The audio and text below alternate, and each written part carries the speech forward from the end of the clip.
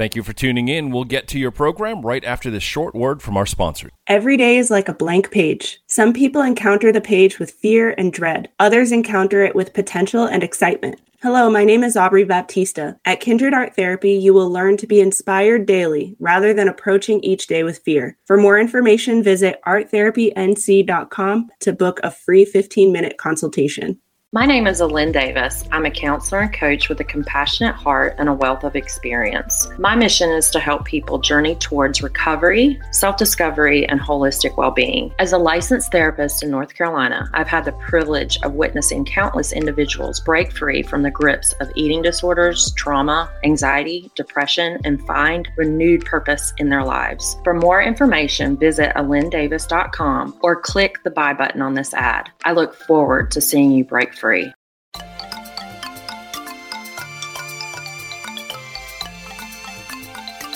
Welcome to Kindred, the show shining a light on local mental health professionals who are the unsung heroes of our community. Join us as we explore their stories, strategies, and the art of healing minds. Let's break the stigma and celebrate resilience together. This is Kindred, where understanding begins and healing flourishes. A warm welcome today as we are joined by Emelia Thygesen, a licensed clinical mental health counselor with over 10 years of experience. Emelia's expertise spans working with children, families, and adults as she holds licenses in North Carolina, South Carolina, New York, and Oregon. With a background in trauma-focused CBT and trauma resiliency, Emelia's unique insight as an adoptee has driven her involvement in the adoptee community, foster care, alternative education, and even corrections environments. Currently, Emelia is working on a book focusing on parenting skills and reducing toxic parenting, showcasing her dedication to the well-being of families. Get ready for a conversation that delves into mental health, trauma, adoption, and effective parenting with the insightful Emelia Thygesen. Am I saying that right, Emelia? I'm so sorry. No, you are doing it correct. On the first time. Congratulations. Well, thank you. So welcome. Yeah, so can you tell us a little bit more about how you got into counseling and just a little bit more about like your specialization? Because I talked a little bit about that, but tell us more from your mouth. Well, when I was a kid, one of my family members completed suicide, and pretty much that kind of drove my whole passion towards psychology. Wow. And I kind of had always been like the person everybody came to talk to when they had problems, doing way too much family and friend work to, probably is not appropriate, but, that kind of just fueled the passion. So then I knew the path I wanted to take and getting there, that's always a bumpy road, but that kind of started it. And also being an adoptee myself, it was definitely a struggle growing up and not really having a lot of resources like there are now. Not really having places or people to reach out to. So it's definitely been like a niche that definitely needs to be filled and available to people who want it. For sure. There's a lot of special needs within the adoptee community. I did a little bit of that work in my previous role in therapeutic boarding school, encountered some of that world. So it's interesting. I wonder, because everyone's adoptee experience is a little bit different, right? Mm-hmm. That is correct. I mean, everybody has a different perception, and they're allowed to feel how they feel, and they're on a different part of their journey, and and I welcome that. I don't only see people who are in reunion, or only see people that want to find their family. If people are just wanting to explore feelings around it or how it's affected them, then that's always an option too. Yeah. So how do you kind of use so your trauma-focused CBT, you have trauma resiliency model, how do you kind of incorporate those together? And I imagine there's also a lot of education involved in your work. Yeah, I think there definitely is a lot of education, but I think a lot of people don't understand or notice how much those experiences can affect them, especially working with a lot of kids who have gone through a lot of trauma in different aspects. People don't really see how adoption or the foster care system really impacted them over the years. And sometimes it, it gets to a point where all of a sudden, like, it comes to a forefront, or, there's different thoughts or ideas behind it, or they stumbled across a podcast that's known for adoptees, or information on the internet, and that kind of just like opens some doors for people. What do you notice is pretty common as like, I guess, after effects of being within that system?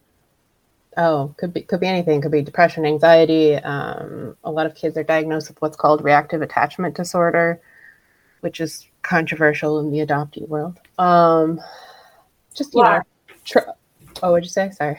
Why is reactive attachment disorder? Like, why is that? I'm going to keep it on the I. In my opinion, I think trauma reactions can be seen in different ways.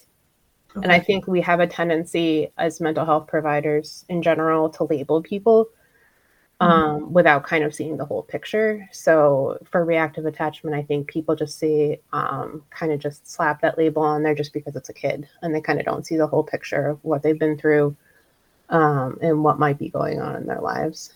I think, I feel that way about ADHD, post-traumatic stress disorder. There's a lot of research being done and a lot of talking about complex post-traumatic stress disorder, hopefully getting into the DSM. We can dream. And I think that would be a huge and helpful thing. But, again, I think it's a lack of perspective from the other side.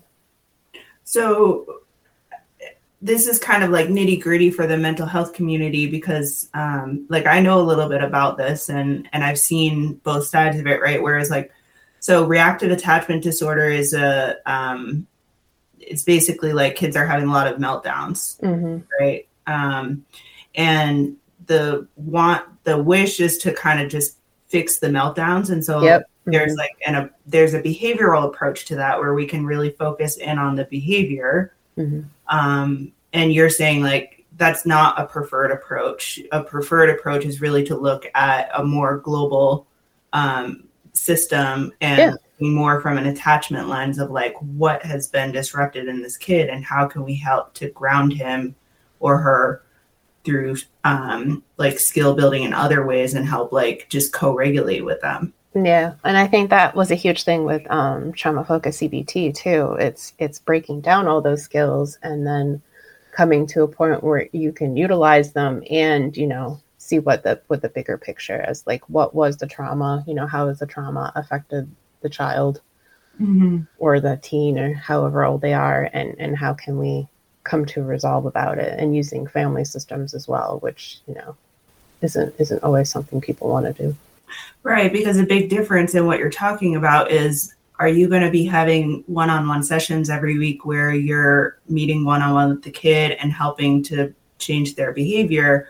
Or are you working with the family every week and talking about how they can improve their relationship with their child? Yeah. Well, I think it's both. And I think a lot of that's necessary. But is it financially, available to a lot of people? Probably not. But definitely needs to be a system approach and less about, here's the problem child, let's fix it.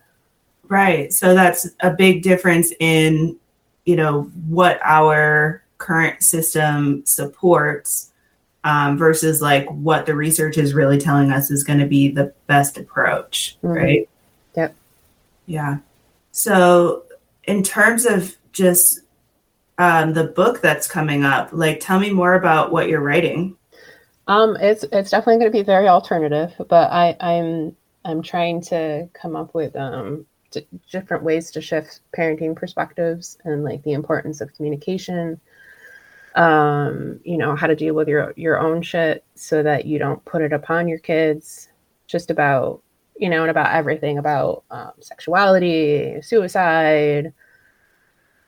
Growing up, divorce. I mean, anything you can kind of fit in there. I'm just trying to kind of shift it so that, parents can take accountability for themselves, but at the same time, take the time to learn new skills that they can use. Yeah, for sure. Who are you hoping to, are there specific things that you're hoping to really get across to parents in that book that you're writing? Oh my God, communication. Communication, yeah. Yeah, listening, not putting so much, having a personal attack. I feel like so many parents feel like the way their kids behave is a personal attack on them as a person or in general. And I feel like that's definitely something we need to work on, and education too. Mm-hmm. Yeah, I read a book on that specifically where, within the attachment bond, it's really important that we feel connected to our child. It goes both ways. Yes, of course, as the parent, it's not our job to be getting all of our needs met. But when our stresses are so high within the parenting relationship, it's like we kind of turn off our ability to really care for our child. Mm-hmm.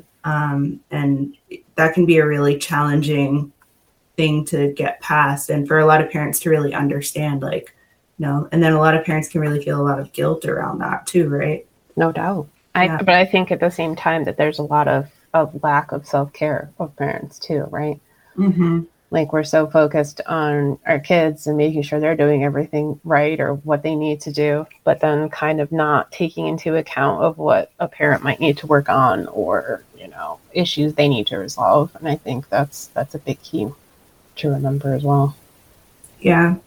I think that there's like a whole lost generation of parents who basically like the attachment parenting was somewhat lacking is where I'm looking for the right words on that. It's like that their attachments to their parents are probably not as strong as what maybe attachment-based families have been in historical views. Yeah, I would agree with that. Yeah. I think there's a lot of kids having kids. Yes. Yeah, a lot. And even if they're not young, like I think we could say that statement and think, oh, we're talking about like 18-year-olds having, babies. No, we're saying up to 25 because that's when the brain supposedly fully develops itself. Or even later, right? Yeah, because right. if somebody's not fully developed and like they're 27 or 28, like they could be having kids and still not having had their own childhood stuff worked out. And then that's playing out with their kids, right? Exactly. Yeah. And I think that's one of the goals of my book for sure. Yeah. Yeah. To help bring awareness to that pattern. Mm-hmm. Yeah. And to sit down and be like, how did I feel at this age? Right. Like, what was I going through? Like, do I want to, re-incur that trauma that my family put me through, or should I be doing something different? Yeah. Well, it sounds like it's going to be a really helpful read when it does come out. When are you anticipating that? I have no idea. But I will definitely keep you updated for sure. Yeah, for sure. So, and you had said also that you do some educational pieces on the side. So is that like for providers? Are you giving CEUs? No CEUs, but I'm more than willing to consult with people if they work with adoptees or former foster care and would like education about it. Okay. Yeah. And then I remember us talking last week and you had said that you usually refer out for parenting classes, right? Yes, that would be correct. Yeah, for sure. Well, would you be willing to share like a success story without any like specific details? Obviously, we can't break HIPAA, but just sharing about a family or somebody that you had worked with that you felt like was a success story of someone that you've treated? Well, I've worked with a lot of kids, so yeah, it's definitely. I think the best stories are always when the kids and the parents are involved and are willing to do the work. So I think that definitely are the best success stories I have, or the kids, actually put work into it. And same thing with like, young adults or college age clients. It's about, are you willing to put the work in and do the work and make changes? I've recently had a lot of clients that have left therapy because they've put the work in and made the changes and been able to, be stable and not need that support as often. And I think those are definitely the best stories that I can think of. What kind of life-changing things have you seen just when people do put in the work? Oh, not having to do toxic coping skills for sure. That's like a huge one. Like being able to self-regulate or self-soothe. Not talking to people they shouldn't be talking to. Good boundaries. Those are big things. So making choices that are not going to hurt them. Yes. Yeah. Because I imagine that kids, especially if they're doing things like self-harming or staying up late on their phone, I don't know, that's just a range right there. Right. Like adults do that too. That's true, right? But like when we're putting in the work, then that means that we're like really committed to making a change around those things, right? Mm-hmm. Yeah, it's a big thing that I emphasize with people is routine. Routine is huge, and we don't really think about it, but I think a lot of people had a lot of time to think about it, especially during COVID and lockdown when we couldn't go anywhere or do anything. And, making sure you have some sort of routine, even if you're not, leaving your house, is still super huge and important. Yeah. So speaking of, it made me think of like, okay, well, what kind of things are you doing, Emelia, to take care of yourself amongst all of this work? Because it's pretty heavy stuff that you're doing. I am a fan of yoga. I attempt to do it. As one teacher said to me, it's not yoga perfect, it's yoga practice, which she should make a t-shirt of that for sure. I'm a big music person. Lots of music all the time, going to concerts. I love to travel. My big thing coming up on vacation soon, so I'm kind of excited about it. But making sure I have a routine, and I don't sit in front of my computer all day and not take a break. And yeah, for sure. So was that something that you had to learn for yourself, or was that something that was instilled in you early on in like within your family system? What I'm wondering about is like that's something that some people have to learn as adults versus like other people have to, or they just get it as kids, right? No, I was totally go all the time. Like had to be busy, couldn't stop. Like, and it definitely did a toll on me. When I worked for community mental health for sure. And then you're working like all these crazy hours, so you feel like you can never be off. And so that was definitely something I had to learn when I left to be okay with the downtime and to be okay with having my own routine. And something that you have to learn and stick with. You don't get sucked back into the go all the time. Mm-hmm. I have a client right now that I'm serving who was not adopted, but she definitely had some attachment disruptions early in her childhood.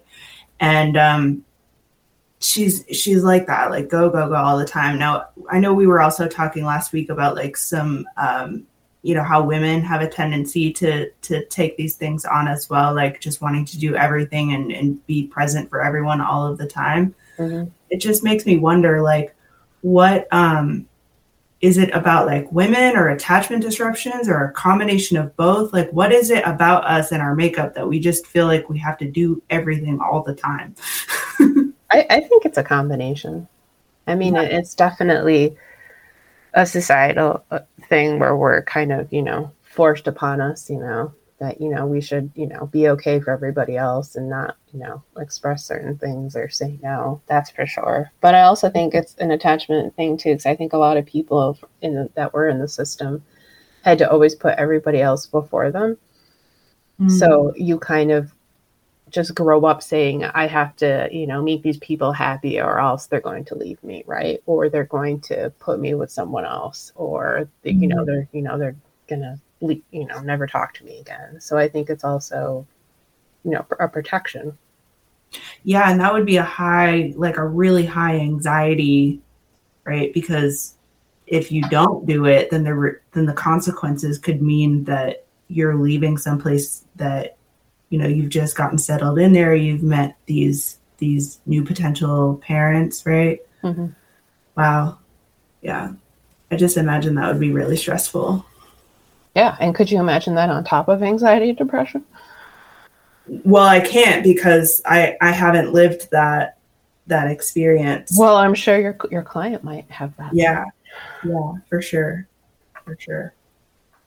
Wow. Okay. Well, Emelia, we're getting close to the end of our time. How can listeners find more of you? How can they learn more about you, and potentially, like, where's your book going to come out when we're looking for that? I'm aiming for Amazon publishing, so we'll hope for that. So that'll be where it comes out. My website is www.courageforchange.org, and I am on OpenPath, not taking clients right now, but I do have a profile there. You can find me on the Beyond Words directory, which is where adoptees who are therapists are listed.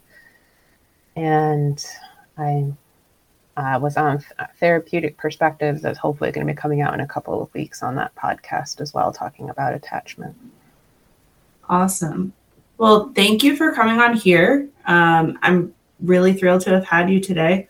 And for those of you who are listening, if you like this episode, go ahead on to bizradio.us. You can like and subscribe on there. And yeah, thanks again, Emelia. Thank you. Thank you for listening. If you liked what you just heard, be sure to subscribe to the podcast, and be sure to visit bizradio.us to find hundreds of other engaging conversations, local events, and more.